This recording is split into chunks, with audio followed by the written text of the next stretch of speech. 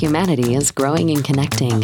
Tomorrow's world needs more energy from more places. But to find our net zero future, we must overcome the natural constraints of many new energy sources. This is the Energy Transition Solutions Podcast, where we look at the energy challenges of modern life and the innovators finding solutions. Join us for a low-carbon, high-energy conversation with your host, Joe Batir. The views of the host are his own and should not be viewed as those of any business, corporation, or government entity.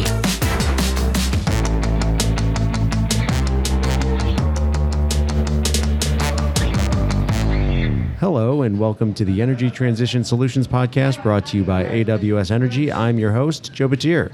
This is the show where we bring you low-carbon, high-energy stories from the people solving the energy challenges of modern life. I am here today with Matt Watson, Vice President of Energy Transition at Environmental Defense Fund. The Environmental Defense Fund is a nonprofit that uses science to guide initiatives to make the environment healthier and safer for all. Today, we are going to be taking a macro look at methane, and specifically the wasted methane or leaking methane. So Matt, thank you for joining me on the show today. If you would please share with me and the audience your background and a quick introduction to the Environmental Defense Fund. Sure. Well, thanks first for having us here. This is fun. Glad to be here in the middle of a busy CERA week. So Environmental Defense Fund, EDF, is an environmental NGO.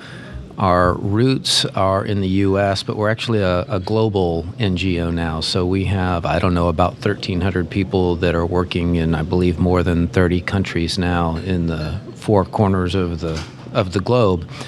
And we're fundamentally a climate-oriented organization.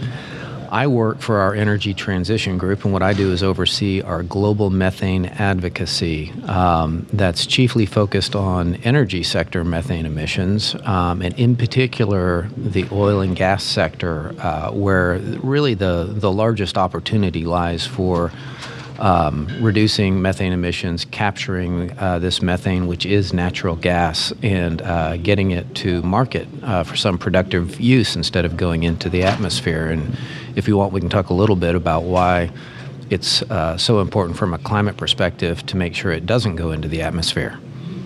Yeah, we definitely want to talk about that. And I guess before we jump in, because there was a recent report a recent study that EDF commissioned S&P Global to complete. But before we get into that, let's answer that why is it so important? Why is methane a hot topic right now? Why are we all talking about methane emissions all of a sudden?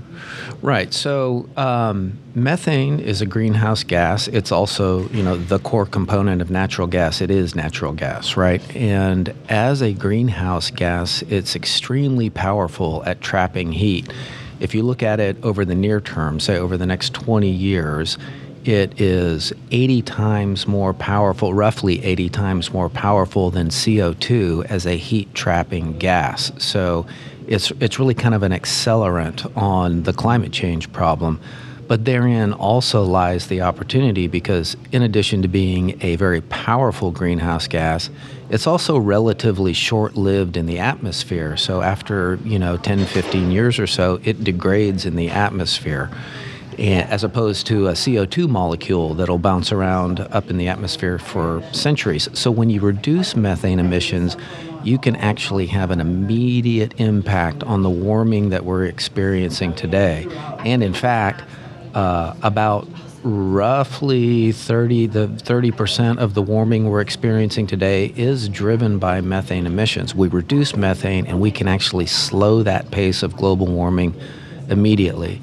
It's also an opportunity because it is a commodity. It's a valuable commodity. So when, right now, if we let it go into the atmosphere, we're causing a major climate problem. But if we capture it and get it to market, hey, that's an energy solution. And we're talking about that in the context of a global energy crisis.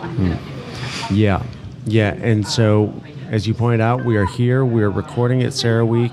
And you will be on a panel tomorrow talking about this whole methane mitigation idea and specifically focusing on this report that y'all had commissioned. Now, anybody who is here at CERAWeek, of course, should have gone to your presentation, but I realize the rooms are small, and even though I'm sure it's going to be standing room only, not everybody's going to be able to make it in there. So let's go through a quick recap of kind of what you're going to talk about tomorrow for those that aren't here and for those that maybe couldn't get in the room. Sure. And actually, just this morning, I'm just now coming from another roundtable where the results of this report really were the launching point for a larger conversation. So it's an important report. And we asked S&P Global Commodity Insights to do this report because, well, let me back up. So we've known for a long time that there is a lot of methane going into the atmosphere through venting, leaks, and flaring in the oil and gas industry.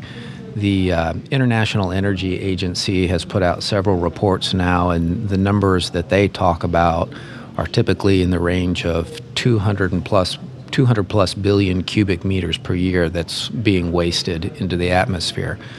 That's globally. What we wanted to know, as we were looking at the energy crisis that was brought on by Russia's invasion of Ukraine, is how much gas could we get to market quickly and at a profit in order to help alleviate the energy crisis, right? Because, methane, it is both a climate solution and an energy security solution. Folks recognize that, so we wanted to know, as a practical matter, how much gas could we get to market quickly just by capturing this methane. So what S&P did is they looked at 6 key regions around the world that are already directly connected to the global gas market because of the export capacity. They identified they came up with some rough but decent estimates about the methane that was being lost to venting, leaks, and flaring. They looked at infrastructure, they looked at costs, and produced a set of results that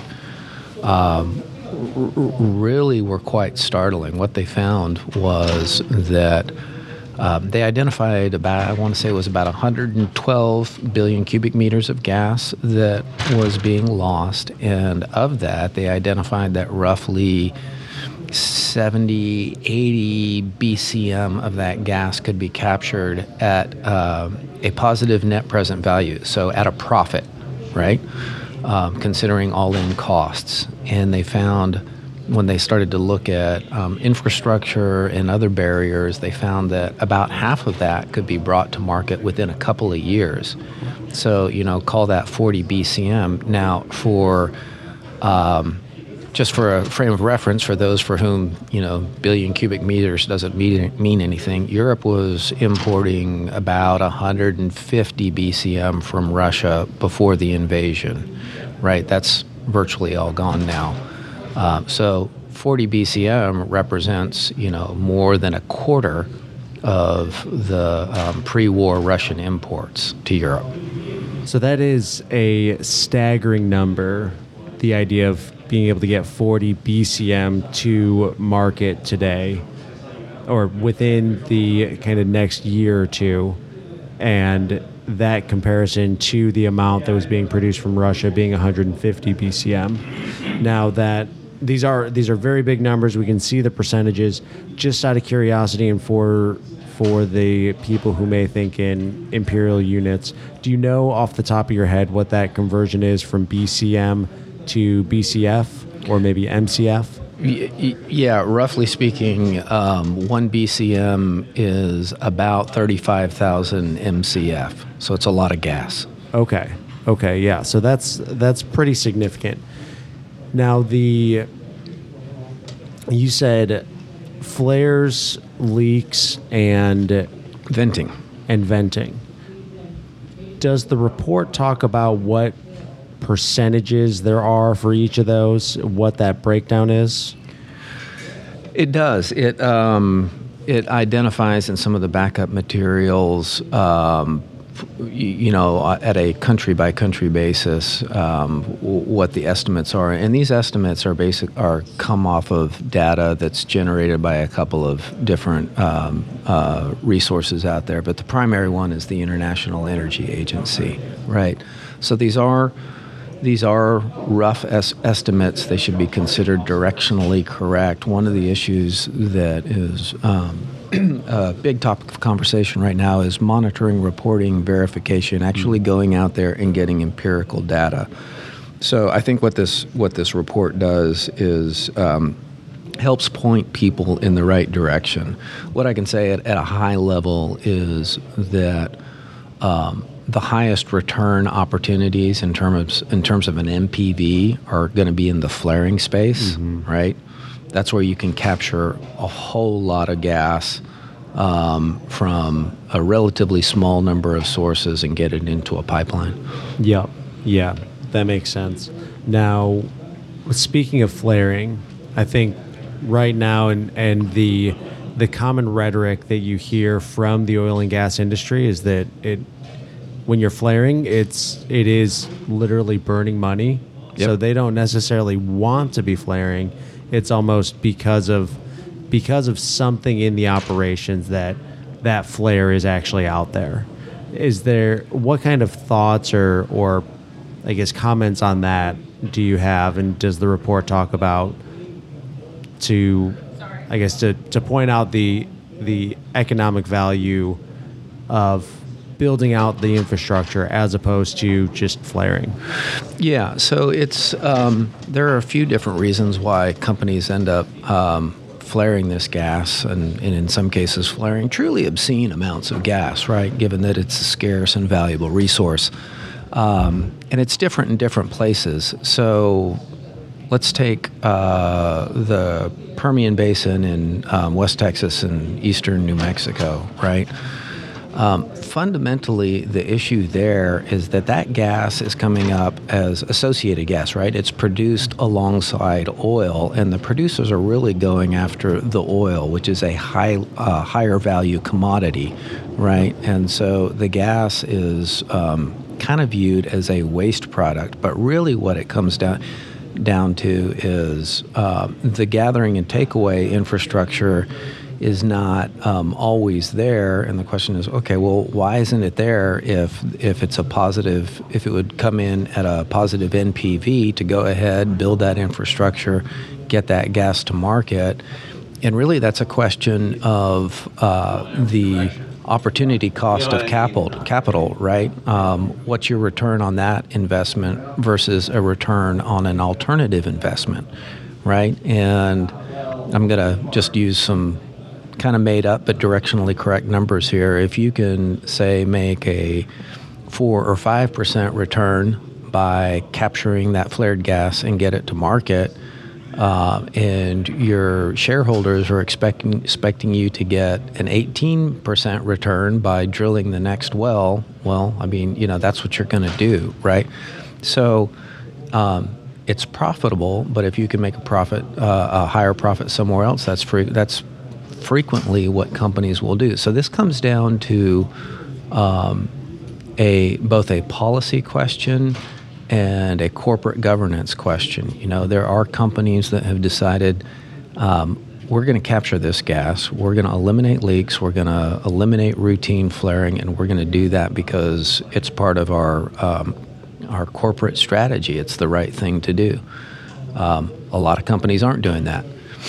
There's also a policy question. The U.S. EPA and the Bureau of Land Management are in the middle of some rulemaking processes, and we'll see how they do on this. But that they may decide to really clamp down on that flaring. So that's a U.S. example, right? Mm-hmm. In other places, you may run into issues where the price value is insulated, right? So based on how mineral ownership works and concessions work, right? So there are parts of the world where a company that has a concession may have a right to produce and profit from the production of the oil, but does not own the rights to the gas at the same time.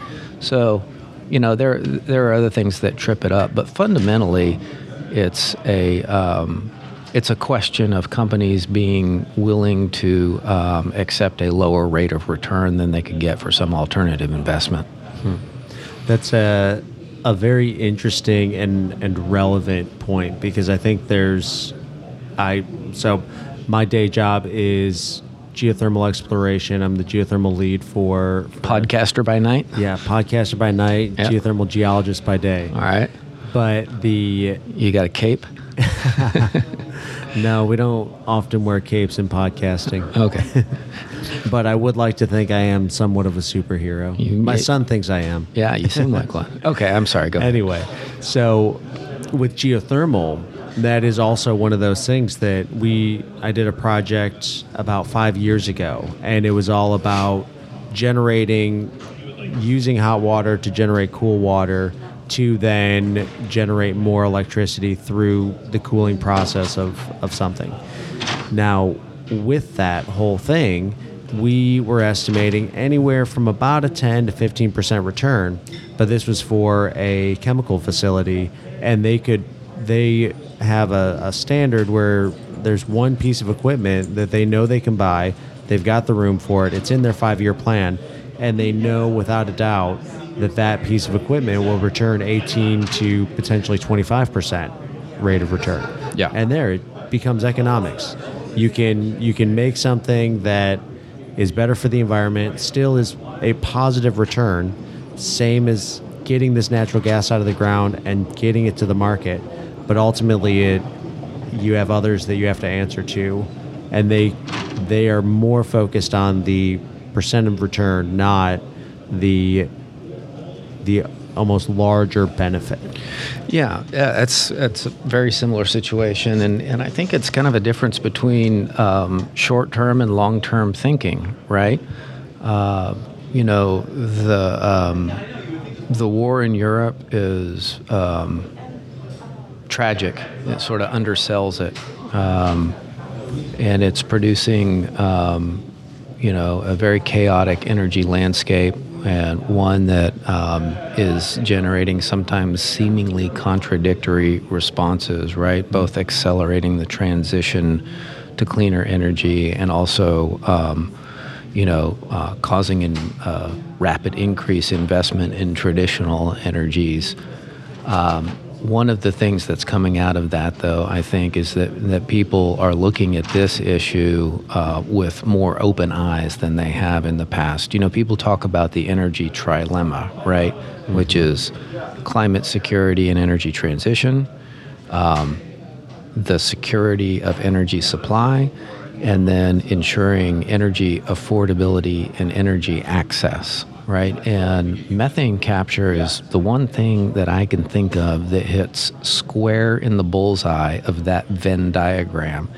It's a triple win. There are literally no losers in this deal, and I think folks are starting to realize that. And if nothing else, just by necessity, realizing, hey, if there's 100 BCM floating around out there that we could get to markets, we need to do that. Yeah, absolutely. And I think it's one of those things. Don't let a tragedy go unwasted. And right.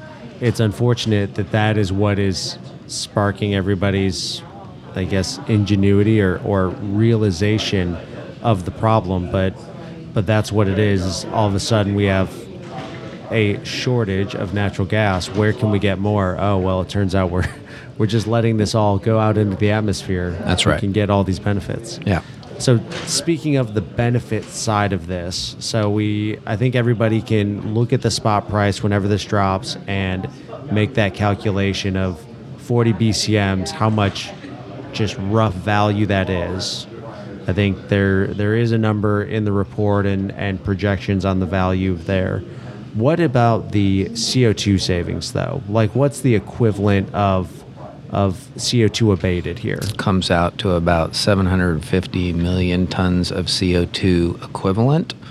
But I think the thing to to reemphasize there is that unique way that methane behaves in the atmosphere, right? So methane molecules really matter. Reducing that methane takes an immediate bite out of the rate of warming. So, if we were to say abate 750 million metric tons from, closing down coal plants, let's say, versus that 40 BCM of methane, that 40 BCM is going to get you more near-term benefit than actually closing down those coal plants. And I'm not talking about let's don't close down coal plants, but I just want to highlight the importance of methane to the atmospheric systems. On the monetary value, this is actually worth circling back to, because one of the things that S&P emphasized in that report was that speed really matters here. So using their price projections for natural gas, and I'm going off the top of my head here, but I want to say that they found that executing a project within the next year would be basically twice as profitable as executing one 2 years later, because prices are expected to remain high through 2030, but they are projected to sort of re-rationalize to a significant degree. So the faster you act, the more that you can take advantage of that price arbitrage. Huh.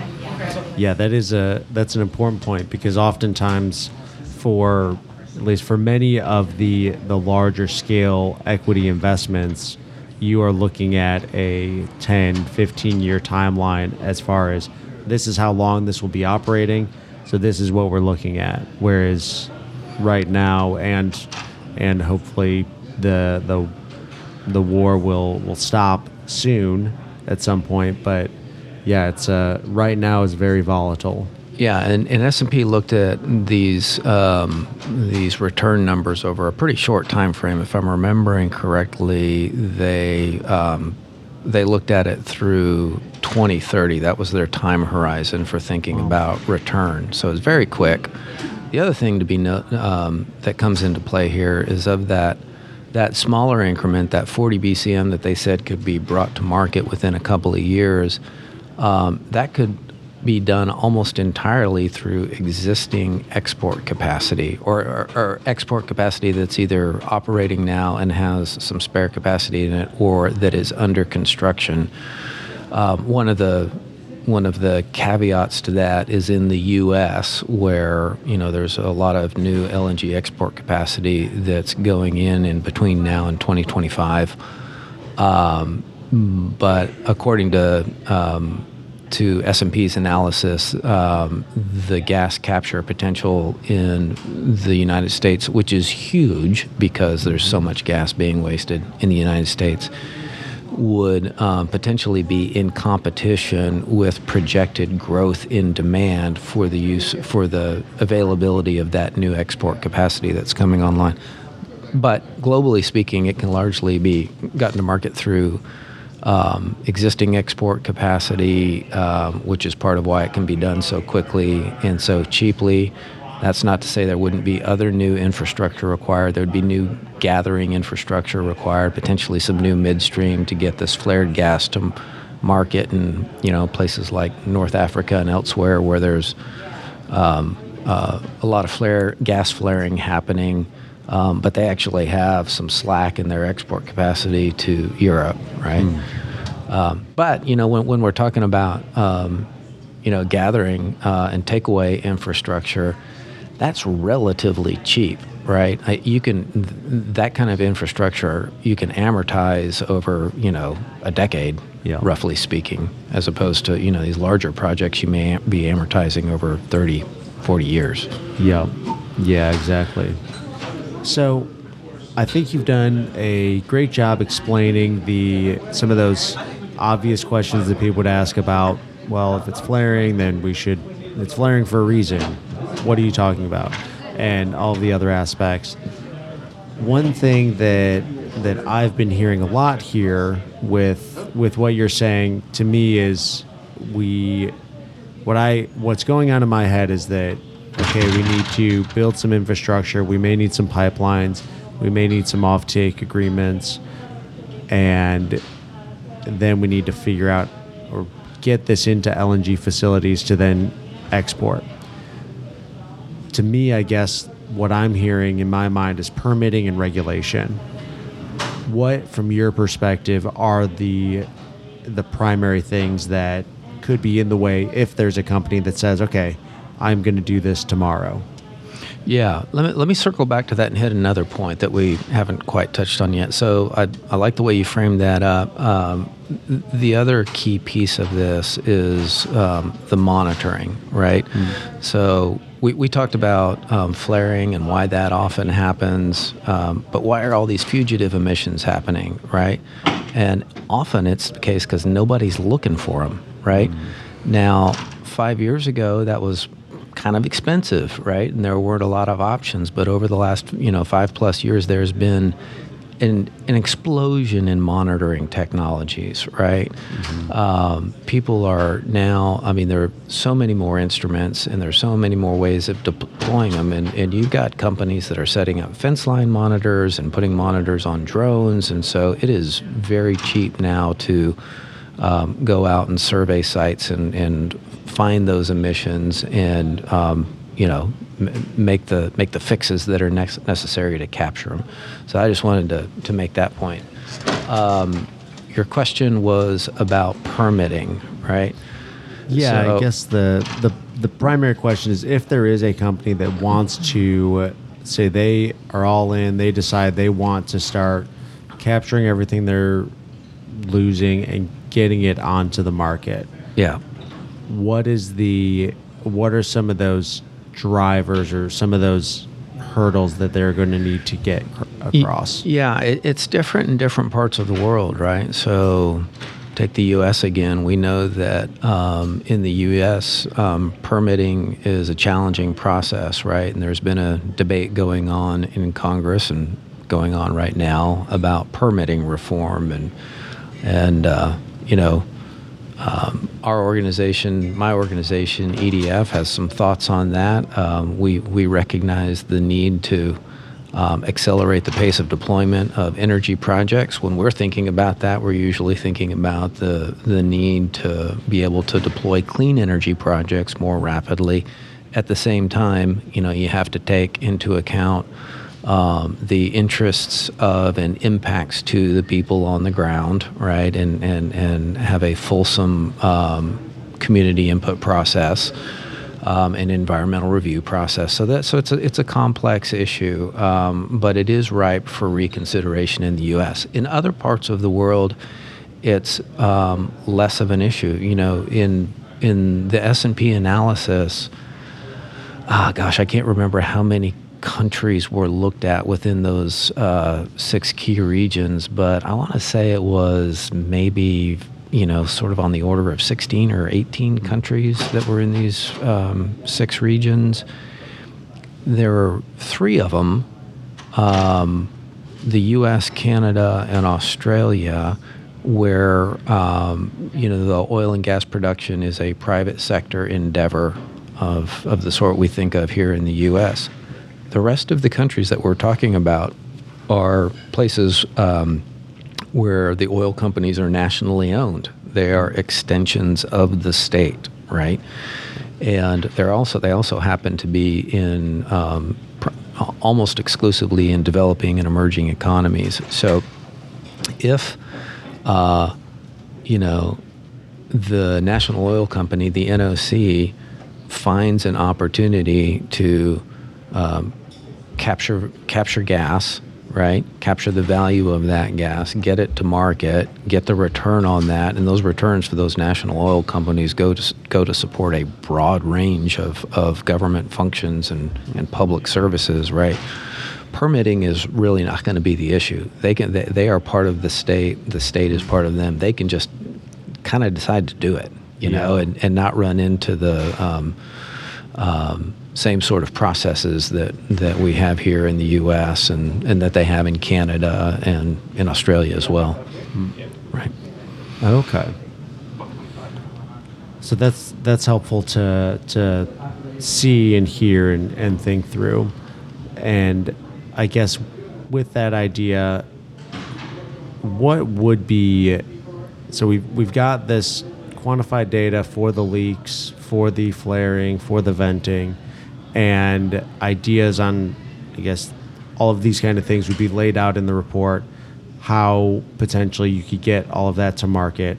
I guess at this point, what would be the next steps? Like what, I guess another way to phrase this, like How the heck do we do it? yeah, what is the call to action? What is what are we advocating for here? How do we get this to market? Right. So what are the barriers, right?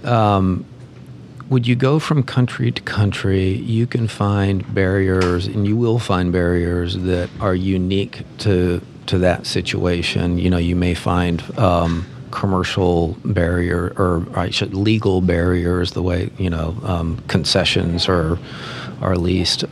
You may have security issues that you're concerned about in a country. So there are some things, but there are really three things that are pretty uniformly the case across all of these countries. Again, I'm gonna set the U.S., Canada, and Australia to the side, but when we look at the rest of these countries that where we have nationally owned oil companies in developing and emerging economies, and these are companies, again, that have special obligations to the national interest, so they have calls on their revenues that private enterprise doesn't really have. There are really three things that need to be addressed. So the first is MRV, monitoring, reporting, and verification. And you can think about that as really kind of bookending the issue. So MRV is what's going to help you identify the problem and the opportunity on the outside. Sorry, I got distracted by our friends in the hallway there. MRV is what's going to help you find those leaks on the front end, right? And so it's a way to identify the opportunity. And then on the back end, it's the way that you actually verify that the gas has been captured, that emissions have gone down. You're also metering the gas, right? But from a climate perspective, this is how we identify that we're moving in the right direction. So there's MRV. Then the two other big things are finance, right?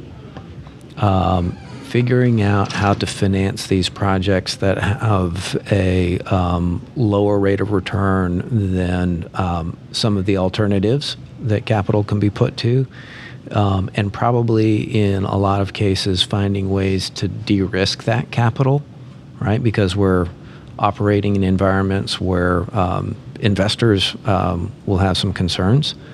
So it's the finance question, and then the other piece of it is technical capacity, right? So in a lot of these places, we're talking about oil companies and energy ministries that are very early into this conversation, right, and haven't developed a lot of internal capacity yet. So we need to build a network of technical capacity that can help support that, and importantly, to help develop that capacity internally at these NOCs, right? It's not just come in, do a project, and leave. It's come in, partner with the company, help that company develop its own internal capacity so that it can continue to manage these emissions and capture these revenues for the long term. Yeah, that makes a lot of sense. And I think seeing those different specific points are kind of sounds like that's what you need for every project to really understand the resource. How are you going to fund the extraction of the resource, and then do you actually have a way to get that to market? Yeah, and I'm sorry, let me circle back because I set the U.S., Canada, and Australia off to the side, right? Yes. And the reason I did that is because they are not suffering the same constraints on capital. You hear about Wall Street being more circumspect than it once was, and that's true, and shareholders are requiring more capital discipline, and that's true. But these are well-capitalized companies. They can do it, right? We've seen record profits over the last years. We've seen massive stock buybacks. These companies can certainly afford to make these investments, and they're the most technically proficient companies in the world, right? We're talking about companies that can drill 2 miles down, 5 miles out, and hit something the size of a toaster. They can stop a leak. So that's why I set those to the side. They don't have those same sorts of barriers, and these are also countries where regulatory oversight is part of the social norm, part of how we do life in this part of the world, right? And so really, the first line of defense in the U.S., Canada, Australia is actually putting regulatory frameworks in place that require that this gas be captured rather than wasted. Okay. Yep, I see how that would add that benefit. And I think that one thought that there would be that natural question of like, why, if there's regulations, that ultimately hurts overall production potentially. If we're doing this at a 4 to 5% return on investment, that's not as good as that next well we can drill. But I think there's you can do a regression analysis on states and countries and the implementation of regulations, and you will find no correlation whatsoever between production profits and the imposition of new regulations. Revenues follow price, right? Production follows price. That's the way it works. Yep. Yeah, and I guess to me and the point that I see, and I guess I'm trying to make, is that there's a level of commentary there where you hear people saying, "Oh, well, we're not making enough, that the shareholders are upset because of these numbers." But ultimately, if there's still a profit, there's still that opportunity, and eventually the shareholders are saying, no, we do want climate over cash. And I think that conversation is there, and I think we are in a bit of a push and pull, and I think the tides are changing where there is the energy trilemma, and at some point it is going to be let's rise all the boats with the tide and have both climate and cash. Even if they're, ironically, we would want both of them to be a little bit smaller. We want to cool off the climate, and if it costs us a little extra cash, maybe that's okay. Yeah. Investors have become a really important voice in the oil and gas methane conversation over the last several years, and it's not just activist investor groups. It's the big banks, right, who are trying to figure out how to decarbonize their portfolios and reorient their investment strategies toward a world that is Paris compliant, right? It's that difference between short-term and long-term thinking. Yep. Yep, absolutely. Well, with that, I think that's a good transition point to get into my final questions. These are the questions that I ask all of my guests. Okay. That first question being, what is a favorite book of yours that you would recommend? Oh my gosh. Well, my favorites tend to be funny things, but I actually spend more time reading history and philosophy. Right now I have, let's see, what do I have?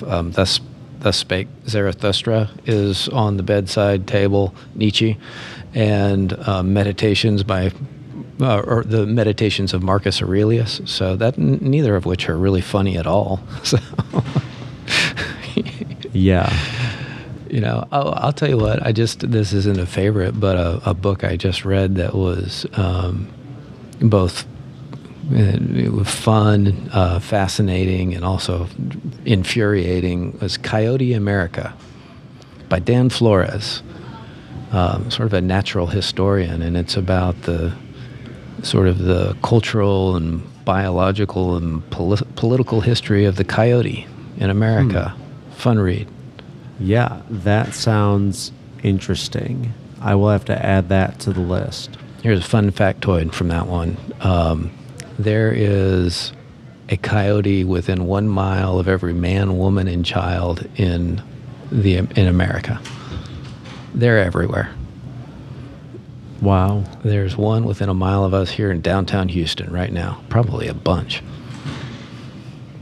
That is fascinating. If I were clever, I'd find some way to tie the resilience of the coyote into our conversation today, but it's too early and I haven't had enough coffee for that yet. Yep, absolutely. I understand that. But yeah, that's definitely an interesting book and almost would help.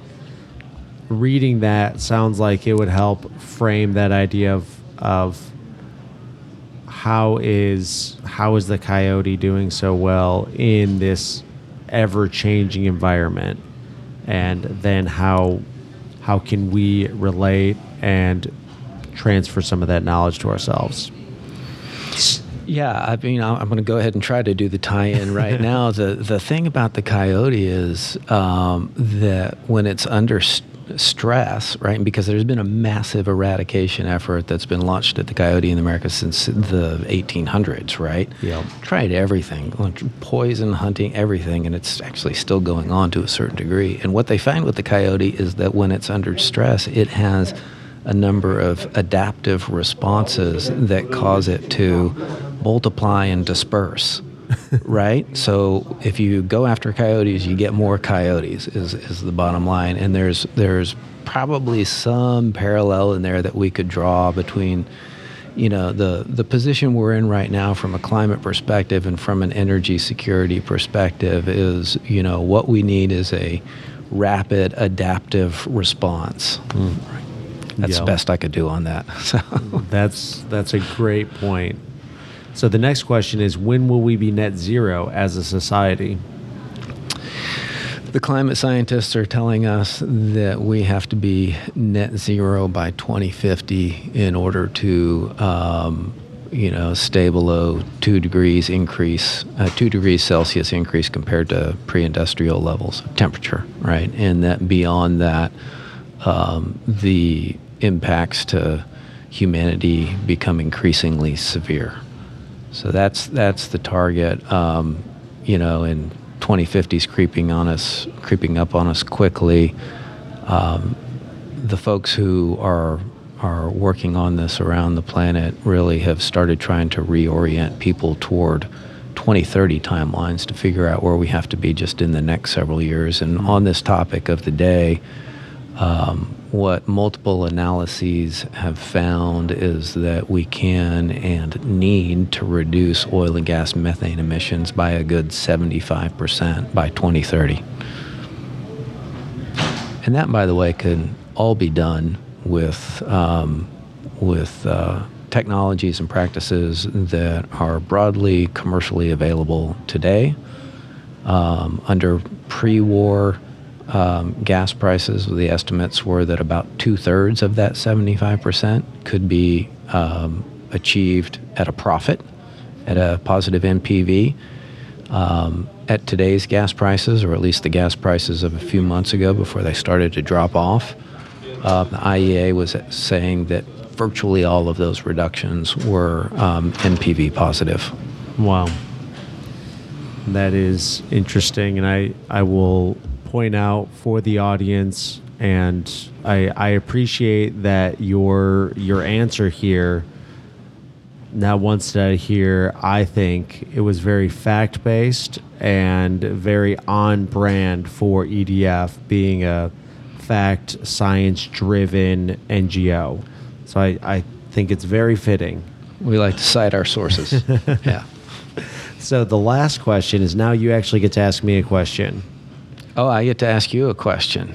And I promise it won't end up being as fact-based and probably less neutral. Okay, so off the top of my head, the question is this. So you're here in Houston, right? But what I've noticed is that all of the biggest podcasters in the world have moved to Austin in the last year. That's where I live. So, I guess I shouldn't promote them, but dozens of them. When are you going to move? When are you going to take your show to Austin? Is the question.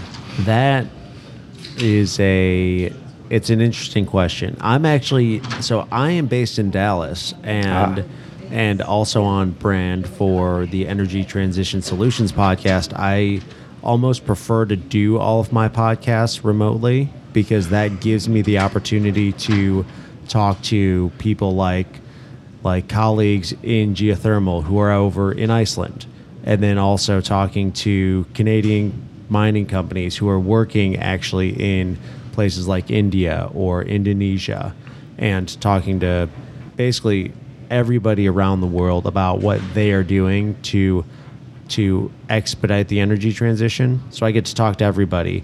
It's kind of rare that I am actually in person recording.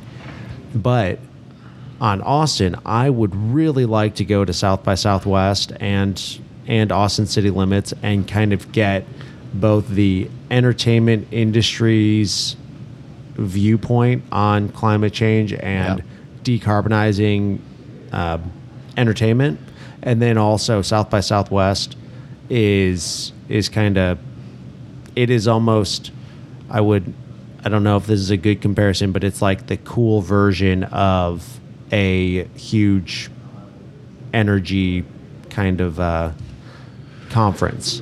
Yeah. So it is almost like the Agora across the way, where everybody's talking about their new innovations, except there it's a much more laid back scene, and I would assume that everybody is really hyped up about talking about what they want to talk about. That's first of all, that's a great analogy to the Agora. I like that. But climate has become a big part of the conversation in South by over the last, 10 years or ish, right? Back in the day when I first arrived to Austin in the early 90s, it was just a music deal, right? And you could go volunteer and work at a bar taking tickets and then have a pass. It ain't like that anymore. But I think you could generate a lot of interest and get some good guests there at South by. Yeah, I think it could be. And if you want music, go to ACL.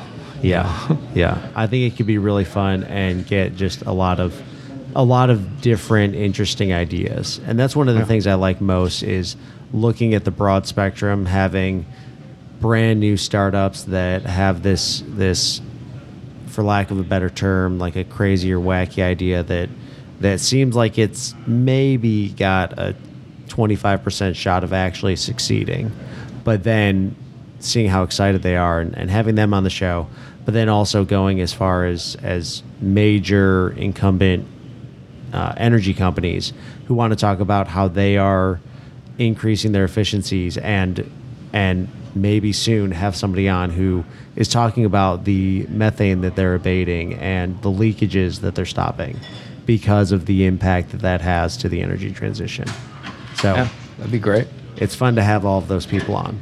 Well, hey, before we go, let me just thank you. Really appreciate you inviting EDF to be on and talk about these issues. They're really important, and appreciate you giving them some airtime.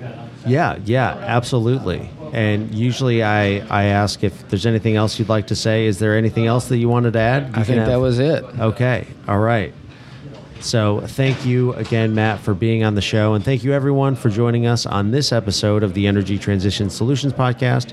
If you're enjoying the show, share it with a friend and leave a review telling me what you're enjoying most or what you'd like to hear more of. If you want more news and energy-related stories, we have all sorts of energy-related podcasts on OGGN. You can find them by connecting with us on LinkedIn or visiting oggn.com. One more thing, I have a quick favor to ask. I have a one-question survey that I want you to fill out. The link is in the show notes. Please go fill it out, and if you do, we can send you some stickers. Finally, if you have any questions, comments, corrections, or have a story that you would like to share, find me, send me an email, or connect with me on LinkedIn. And until next time, remember to keep it low carbon and high energy. Join us again next week for another low-carbon, high-energy story on the Energy Transition Solutions Podcast, a production of the Oil and Gas Global Network. Learn more at oggn.com.